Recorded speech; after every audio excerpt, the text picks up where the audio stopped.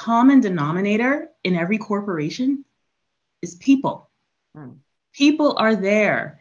And whether they're having a wonderful day or a great week or an awful week, they need support. And the foundation of that support is empathy. It's just about taking a breath and approaching every conversation, every meeting invite, every email with just consideration for who you're sending the invite or the meeting to. Hi, my name is Anita Nowak, and I'm the author of this book. Welcome to Season 12 of Purposeful Empathy, a show that is dedicated to amplifying the voices of people from across the globe who understand that the world needs more empathy and are doing something about it. Thanks for watching. Enjoy the show. Welcome to a new episode of Purposeful Empathy. Today, I am joined by Maxine Budhu.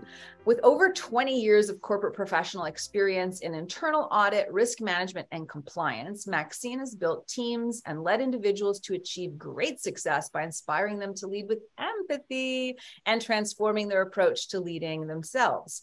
Today, through her organization, Exceptional Leader, Maxine focuses on coaching others. Using the concept of empathy, Maxine teaches her clients and students how to develop three capacities to elevate their leadership. The first being self-awareness, second, how to identify their blind spots, and three, how to overcome their triggers. And we're going to dig into all of that. Welcome to the show, Maxine. Thank you, Anita. Thank you so much for having me. This is so exciting. Same. And I know you're in Toronto, so we're kindred spirits, not too far apart. I am always fascinated to learn the entry point for people into sort of the empathy space, the empathy work. And it's very rare to meet somebody who comes from risk management and audit that transfers into empathy. So is there a backstory that might explain why you're in this space now? Absolutely. Well, yes. So when I graduated from university, I was 21 years old, very brand new to corporate America. But my first job was internal auditing, and that actually became a career for me. And in the profession of internal audit, whether you like it or not, you have to become a servant leader because it's all about spending time with people to get information from them that they really don't want to give you because they know you're in their space, to find things that are not right with their process or with how they're carrying out their business objectives or what have you. And you're going to find things. And so you're there asking questions to find things. And they're not really open. But to get them open is to be empathetic. Honestly, I didn't even know what the word was until maybe 3 or 4 years into being an internal auditor. I knew what it was about. Okay, this is something I have to think about before I go into a meeting with these people. Sometimes I had colleagues of mine, as well as myself, in the beginning, they wouldn't even give us information. They wouldn't answer the phone. They wouldn't respond to emails. And the deadline for the audit is approaching, and you're looking like an ineffective professional and ineffective auditor. So it was through trial and error that I realized that empathy is at the crux of all of this. And that is how I stood out in my audit team. I stood out in a massive way by approaching every audit with empathy. And your gorgeous smile. Such a beautiful smile. I was remarking on Maxine's teeth earlier. Fantastic. And what comes to mind when you're talking about that is that, that applies for anybody in collections or customer care, anybody who has to sort of manage people who are stressed, people in healthcare, even teachers. So, okay, Let's talk about the need for empathy in the world. Why do you suppose empathy is needed within the corporate sector, in the workplace generally? Like, why to you is it so important? I realize it's so important, Anita, because the common denominator in every corporation is people. People are there. And whether they're having a wonderful day or a great week or an awful week, they need support. And the foundation of that support is empathy. It's just about taking a breath and approaching every conversation, every meeting invite, every email with just consideration for who you're sending the invite or the meeting to, or the email to, or just setting up the presentation for. It's all embedded in how we work. I mean, I've had my leaders tell me, consider your audience before you set out to develop this presentation. consider who you're speaking to. They don't want to hear all this detail. So it's there, and it's important because I've seen it both ways, where it's not exercised to some, but exercised towards others because they show up with their issues in a different way in the workplace, right? So I think it's important because, short answer, the common denominator in all these corporations are people, and people need that support. What's interesting is that I often get pushback when I talk about empathic leadership and empathic cultures is somebody will ask me in the Q&A, and I'd love to hear your thoughts. Mm-hmm. We're a high performance culture. So all this talk about empathy sounds great. And yeah, it'd be wonderful to aspire to that, but it's going to slow us down. And sometimes we have to make decisions. Sometimes we have to be bold. Right. What do you say to that?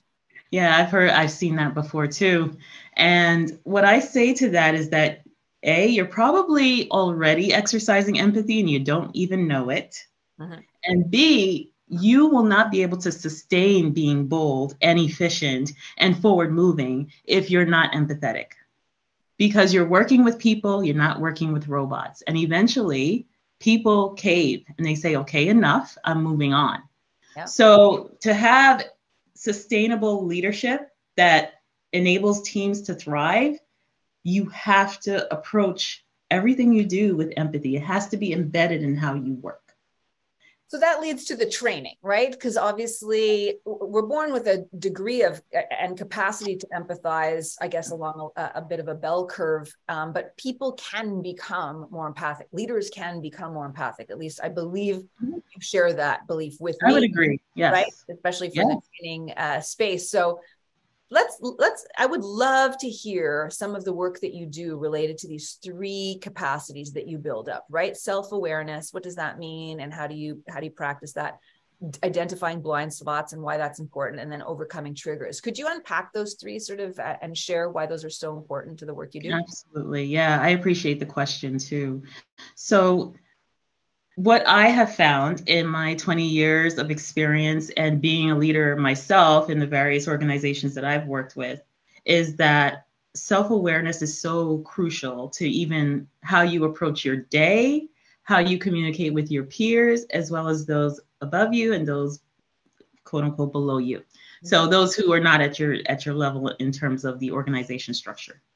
And so what I mean by self-awareness is just being aware of how you show up and take up space in an office, or how you take up space in a meeting room. When do you decide to speak and when do you decide to be silent? What I have noticed, and I was so flabbergasted by, is when I joined the workforce, I was so surprised by people who were much older than I was at the time. Like I'm talking at least 20 years, let's say, who did not know how to speak, take their turn to speak, who did not know how to show up in an office professionally and still be friendly with their colleagues. And, would say the craziest things in an office space to make people feel uncomfortable. Those things stand out, but not in a good way. It makes you infamous.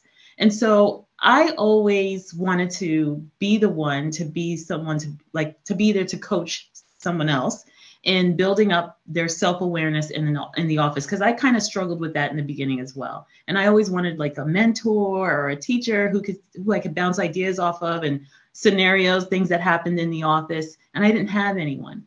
And so when I built Exceptional Leader just a little under a year ago, I approached it in that way, being able to coach new professionals, mid-level professionals, on how to take up space in the office and really elevate themselves where they stand out for good things and not bad things, not for speaking out of turn or being a poor leader because they just forgot to be thoughtful about what they said in a meeting.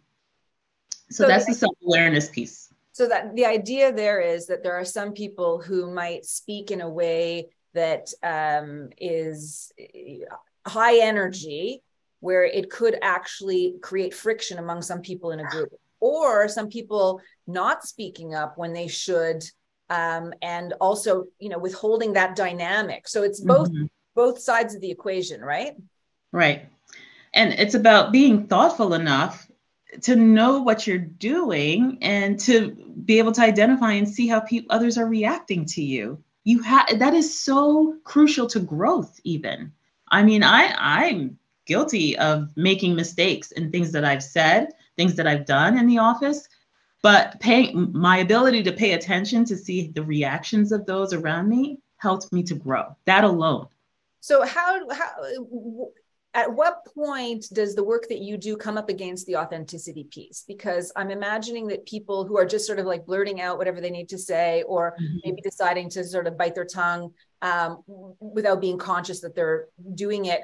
Like, you know, if you're engaging them on the topic of self-awareness to actually imagine what's going on and be mindful of what's going on around them and behave in ways that adds congruence to that, how does that interfere with authenticity, just out of curiosity?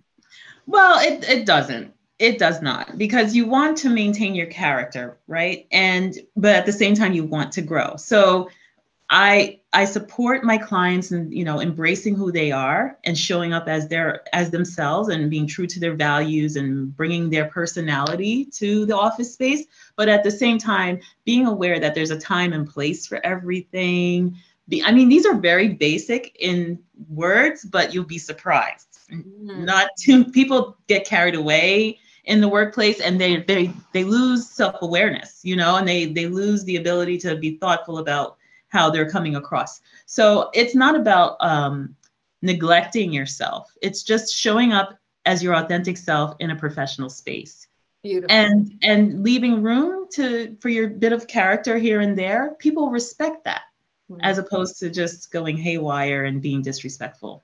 Love it. Okay. How do you identify blind spots? Yes. So I work with my clients. I listen to what they have to say. I listen to the types of scenarios that they find themselves in quite often. And then I challenge them to look at themselves and see what role are they playing in this recurring pattern. So for example, my blind spot was I'm too quiet in meetings. And just think, I'm a senior auditor and I'm expected to speak up, especially if I'm leading a particular audit. But my peers who are staff on the audit are speaking up more than I am. And it would be probably maybe 5 or 6 years later that I had a really strong leader who would pull me aside and say, Maxine, you need to speak up. We know that you tend to be quiet. I notice you don't like long meetings. He called me out on that too. He's like, because you get fidgety. That was another blind spot. But it's just, he called me out on my stuff, right? And I was open to that critical feedback. But that was my blind spot. I tend to be quiet. So I worked on that. And that moment in time where he pulled me aside, it felt bold enough to do so. He's a male. I'm a woman of color. And he still did that. He pulled me aside to do that. That was big and valuable to me. So I was able to work on that blind spot and say, you know, it's okay to speak up, Maxine, you know, you got this, and build confidence in that way. So it's just understanding what the patterns are. What do you tend to do? And what happens when you do those things?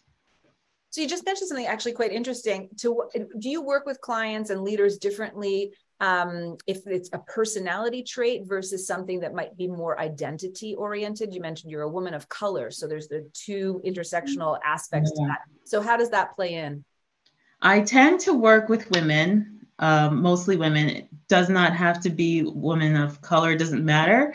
But I tend to get feedback mostly from women. Some males, we interact on this topic, but I don't work with men largely. I'm open to it, but men are not as, I haven't seen in my walk through this work, they're not as inclined to want to speak up about being empathetic in the workplace. I have 2 older brothers.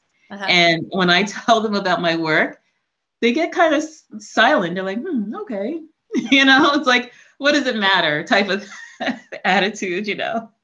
I can relate because my dad at one point, so I'm the first generation college goer in the family. And at one point when I was doing my PhD on the topic of empathy, my dad's like, how are you going to get a job out in the world? And I remember calling him from New York City in a taxi on the way to a client where I was giving a talk. And I said, Dad, look, I've got a job and it's about empathy. You know? So nice. Yeah. You're a bit dismissive, but that will change. That will change. And yes, you're right. I think it is. The tenor of conversation around empathy and empathic workplaces and empathic leadership over the last couple of years is definitely, the appetite has gone up. I also am starting to see, the what's being called, I think by Belinda Palmer, empathy washing. So people are jumping on the empathy bandwagon, but it's not really kind of integrated into the ethos and being practiced. So it's, it's easy to say right. Empathic culture, but then to live up to it's different. Hey there, I don't mean to interrupt a fabulous conversation. I just want to draw your attention to the fact that there are so many other great conversations on my YouTube channel. Over 120 episodes with already 25,000 views, completely organic. Thanks to you, my listeners, viewers, watchers. Please subscribe. The world needs more empathy, and you have a role to play. Your third, how to overcome triggers. That's, I think, a really, really interesting one. Mm-hmm. And that ties into the self-awareness piece. So when I first started, I was all over the place. I was talking about teams and how to build teams and things like that. But I realized what I'm most passionate about is helping people to overcome themselves so that they can thrive, so that they can let go of whatever is getting in the way of their success and move forward. And that is, triggers is part of that. So those triggers that pipe up in the office space can look like, a manager pointing to you and telling you, can you come over here? I've had that happen to me. Or someone taking a different tone with you and saying, well, what happens if I don't get it done? Challenging you in that way. How are you responding to these things? It's very important. Or you being looked over for a promotion. Yeah. That could be triggering because maybe 10 years ago, you set out to do some work and you worked very hard and you were overlooked because someone else was liked or someone else was favored, not because of their skill set. And so you're remembering that emotion and you're thinking, well, why is it happening again? And it could trigger some real serious anger and outbursts in the wrong place. So I help my clients expose those triggers and address them. That is meaty work, as you've mentioned before, but it's important work, especially if you're supporting a client in wanting to thrive and move forward. They have to address those triggers. They have to first identify them, and that takes time. But it's through self-awareness and discussing blind spots we get there naturally. Yeah, and I imagine, I'm a believer that we're all sort of walking wounded. We all have different burdens that we're carrying, and there's intergenerational burdens that different people experience. And so when you mentioned that the common denominator in the workplace is people, I interviewed someone else in Ottawa who has a sentence where she says, I want to bring the F word to work. And people often ask, is she talking about fun? And she's like, no, I'm talking about feelings. And another guest that I had on was saying, our brains, we think that we are rational decision makers, but our brains actually function first with feelings and emotions. So in the workplace, you've got all these different people with different lived experiences, different triggers, and we are joking. We're kidding ourselves to think that we don't have to get into the messiness of that, and develop the skills that you're talking about, that you're working on with your coach as an individual, but for leaders to also appreciate that other people are on different paths in the journey of all the work that you're describing, and massage that, right? Yeah, I completely agree. And being able to demonstrate to your workforce that it's okay to acknowledge that you're working through these things. I see you as a human being. Yep. It's so basic, but for some reason, it's shunned upon, or it is perceived to be shunned upon, because there are some fantastic organizations that are doing it right. But in general, I feel like a lot of people are still going through it where they are not allowed to bring their feelings. I never felt like I was up until recently. They're not allowed to bring their authentic selves to the organization. And I don't know what gives us that impression. And it may not be the organization itself. or it could be the culture, but it's just like this generational thought of what corporate America from my perspective is. It's like, you get in there, you do your work, heads down, professional, you dress up, and that's it, and you go home. But that's not sustainable, that's especially not today, post-pandemic. Totally. And I think this memory is coming to me. I've been teaching at McGill for I guess about 12 or 13 years now, and just recently I've started this little I don't know what to call it, like a little what am I looking for? Not the word. It's not an experiment. Well, let me just explain. I'm in a classroom and there's 2 doors, right? And on the first day of class, I welcome everyone.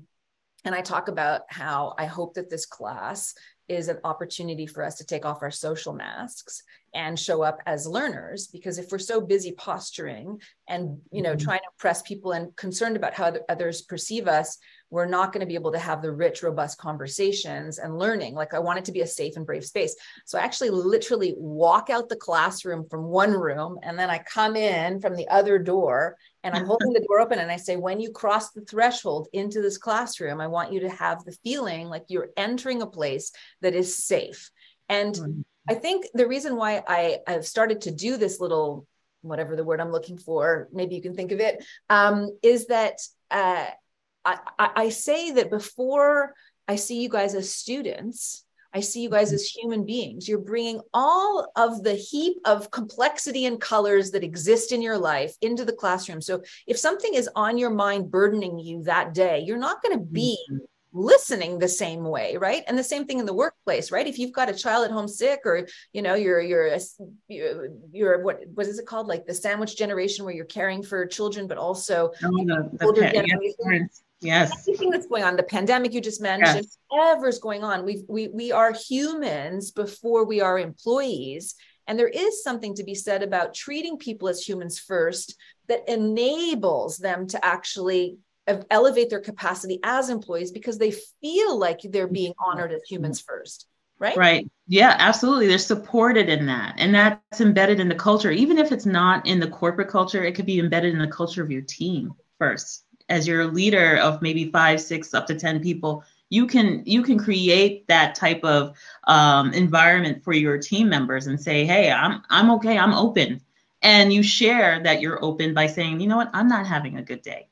I'm tripping up on my words because I was up late with my baby and he's sick and I'm worried. And it's that simple. That's empathy in the workplace. And how much time did that take for you to be open and honest and authentic? It creates like a domino effect throughout the team. And I've seen it firsthand where people respond, they're taken aback first, and then they're like, oh, well, I can share too, if I'm going through something. It's that simple. And we all have feelings, like you mentioned, and we're all there to work, yes, but it's okay. We're all wanting to be supported is what I'm getting at, and even if they're not looking for you to hold their hands and be too, what's that word? Yeah. They're not looking for that. Just a little bit of sensitivity to the fact that I'm a human being just like you. Yeah. You talk about feelings in the workplace. I want to insert a story here, because I remember when I was a new mother and a new mom, a new mom and a new wife, excuse me. And I struggled a lot being both of those things. It all happened very fast. And when I returned to work off of maternity leave, I returned early because I thought that, I need to be able to maintain my job. It was too early because I was suffering from some serious postpartum depression. And I was not sure if I could come up and present my feelings, even to the people who are employed, the benefit department workers who are employed to support you in your benefit plan when you're a mother. I was not even confident enough to bring my feelings to the workspace and tell them I need more time off, more than the 12 weeks that I've been provided. Isn't that something? It was that bad. I believe that because I'm living right now. I just came off of a book tour and am now admitting to myself that I might be in a moment of burnout, where I am not getting back to people by emails because I just can't will myself to my inbox because I'm just exhausted. And I feel guilty because the book tour is the culmination of many years of hard work and the vision of putting the book out there. So it's very, the feelings I have about myself are fraught with like guilt and shame. What's wrong with you and all of that. Aren't you thankful for this moment? This is what you've worked for. So what are you complaining now for, right? And I even feel shame to reach out to people that I've collaborated with in different cities who are in the empathy space and say to them, like, I have a heaping dose of mea culpas, and I'm sorry that I have not responded, that I've not been blah, blah, blah, and I haven't done it yet. So I really feel you in that circumstance where we're trying so hard to be professional. And, at one point I had to make a decision about whether or not I was going to do all of the cities on the second leg of my tour. And I was like so afraid to go back on the road and maybe screw up one of my talks because I was just so exhausted. But part of me was like, well, I've made commitments and people have also made I have to do this. And it was interesting. I reached out to a mentor friend and I said, what should I do? And she's like, well, usually when you're having a hard time making a decision, it's because two of your values are in tension. So what are the two values that are in tension? And I said, well, one is that when I make a commitment, I keep it. And the other one attached to that is that I'm not afraid of hard work. So I should just hunker down. But that's in competition with the need for self-care, like the real need for self-care. And I was thinking to myself, like, I've written an entire chapter about self-empathy and I'm not living it myself. How can I talk about self-empathy out in the world if I don't practice it? So it's a work in progress for me. Yeah, it's a true confliction in your heart. Oh my goodness. And I hope you make the right decision, which I think you know what the decision is. I did. Thank you. Now, something that you wrote in exchange we had that I want to reflect back. These are your words. Everyone shows up to work with baggage. Some show up apparently distressed, while others may show up as pleasantly happy or simply okay. It doesn't matter how they show up. Neither one deserves more empathy than the other. Could you talk more about that? Yeah, that one hits home for me. What I'm trying to say and what I am saying through that writing is that if you approach your team where everyone is, deserving of attention to their career, attention and support to the work that they're doing, and that grace that you extend to the person who is going through something in their personal life. If you approach it in a way where everyone's deserving of those things, then you're a fantastic leader. But I have seen in my experience, I have seen people, act a certain way towards me or towards a colleague of mine, and with such disdain and disrespect. And when we raise it to our fearless leader at the time, they would say, "Oh, well, they're going through a divorce, so we got to give him some grace," or, "Oh, she's having a hard time with her parents at home. Her parents just moved into her house, and so we have to give her some grace." And I remember at one point feeling like I wanted to jump out of my skin because I was going through some serious family issues, some very things that challenged me. I may have mentioned that becoming a mother and a wife was a huge thing that I welcomed at first, but I didn't realize all the work that came with that and the experience and the wisdom that was needed at that time. So that was very hard for me and my spouse at the time. And I was going through postpartum depression and just hearing her say that made me feel like, oh, so am I not, am I not worthy of that same grace? Because I don't come in here and tout my personal life because I'm a very personal person and have I mentioned I'm quiet? But I'm okay, right? Because I don't share with you my intimate emotions. Mm. And it's not right because a lot of people don't feel comfortable bringing that type of information, and nor should they. I tell my clients, you don't have to air out anything. That's your information because you make yourself too vulnerable. That could work against you, unfortunately. Mm. So that's what that writing piece was speaking to. Like, everyone's deserving. Everyone is worthy of that grace in the workplace. And I think that's the workplace, that's the classrooms, that's in the family with your children. You know, the squeaky wheel gets the squeaky wheel gets the oil. Yeah. That's a really interesting nudge. So I'm going to pay attention to that. Thank you for that. That's really good. So Maxine, you work with leaders and you have a coaching process. I'd love to know if there's a specific kind of profile of client that you like to work with. We'll obviously have information in the show notes about how to get in touch with you, your website, LinkedIn, and all of that. But is there a process that you work with clients? Is there a particular kind of leader that you like to work with? Yes. Well, I really enjoy working with early to mid-level professionals, those who are just entering and really seeing that, okay, corporate America is for me. It's rewarding. It's a great place to be. You just have to know how to conduct yourself and navigate. So I enjoy working with those who are new to corporate America or have been in corporate America for at least 2 years, and also who are looking to grow.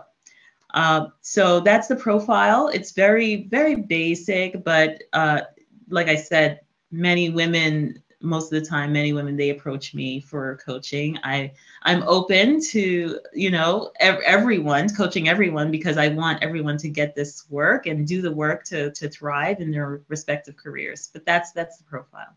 Beautiful, beautiful. Well, Maxine, I've enjoyed this conversation so much.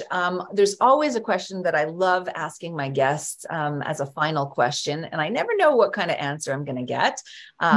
So I will ask it of you, and that is, if you can think of a time in your life when you were on the receiving end of empathy, and what that meant for you. Yeah, it was unexpected. So this is on the cusp of me coming back after my second child, my second blessing, I like to call them, was born. And I was still breastfeeding and lactating. And so I needed space to do that, even in the office. And someone who was so unassuming, my manager at the time, he approached me and said, I know you have to account for hours, because as auditors, you have to account for every hour you're working on an audit. And if you have any auditors who are listening to this, I feel your pain. So he said, don't worry about it. You can allot as much time as you need to go do that for your child, and we'll make up for it at the end of the week. And also he rallied for me to have space to do that. Have a space that's not too far away from our office, because I was we were multiple floor building and I was on a top floor. And so he rallied for me to have that. He rallied for me to have the time away from audit hours, using audit hours to go and breast pump for my child. For a good 8 months, this went on, and he was so supportive. And I did not assume that it could come from him. I thought I was going to have such a hard time. I thought I was going to have to go above and beyond him to get that support. And he was so willing and forthcoming with whatever I needed. And I really appreciated that, So it's to receive empathy, and especially from a place that you didn't expect it, was very heartwarming, to say the least. Love it. And the reason why I love that question so much is that it's a reminder for anybody who's listening and watching that it's always available to us to show empathy to others. It's always available to turn up the volume of empathy in our lives. And it's a good memory, a good reminder to me that on a day-to-day basis, you never know how much we can support others through simple acts that, are underpinned by empathy.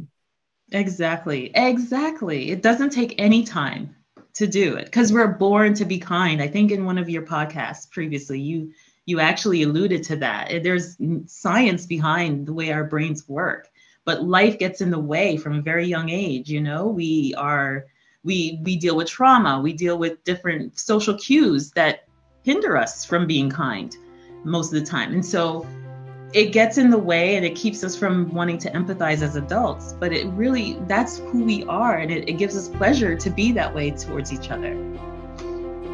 Beautiful way to end this conversation. Maxine, I look forward to meeting you in person in Toronto. Thanks for the time. Thank you again for watching. Thank you again for listening. We'll see you next week at Purposeful Empathy. Thank you so much for watching an episode of Purposeful Empathy. If you enjoyed this conversation, subscribe to the channel and also consider picking up your copy of Purposeful Empathy. It's an invitation to dial up empathy in your life. The world needs more empathy. We need more empathy. What are you waiting for?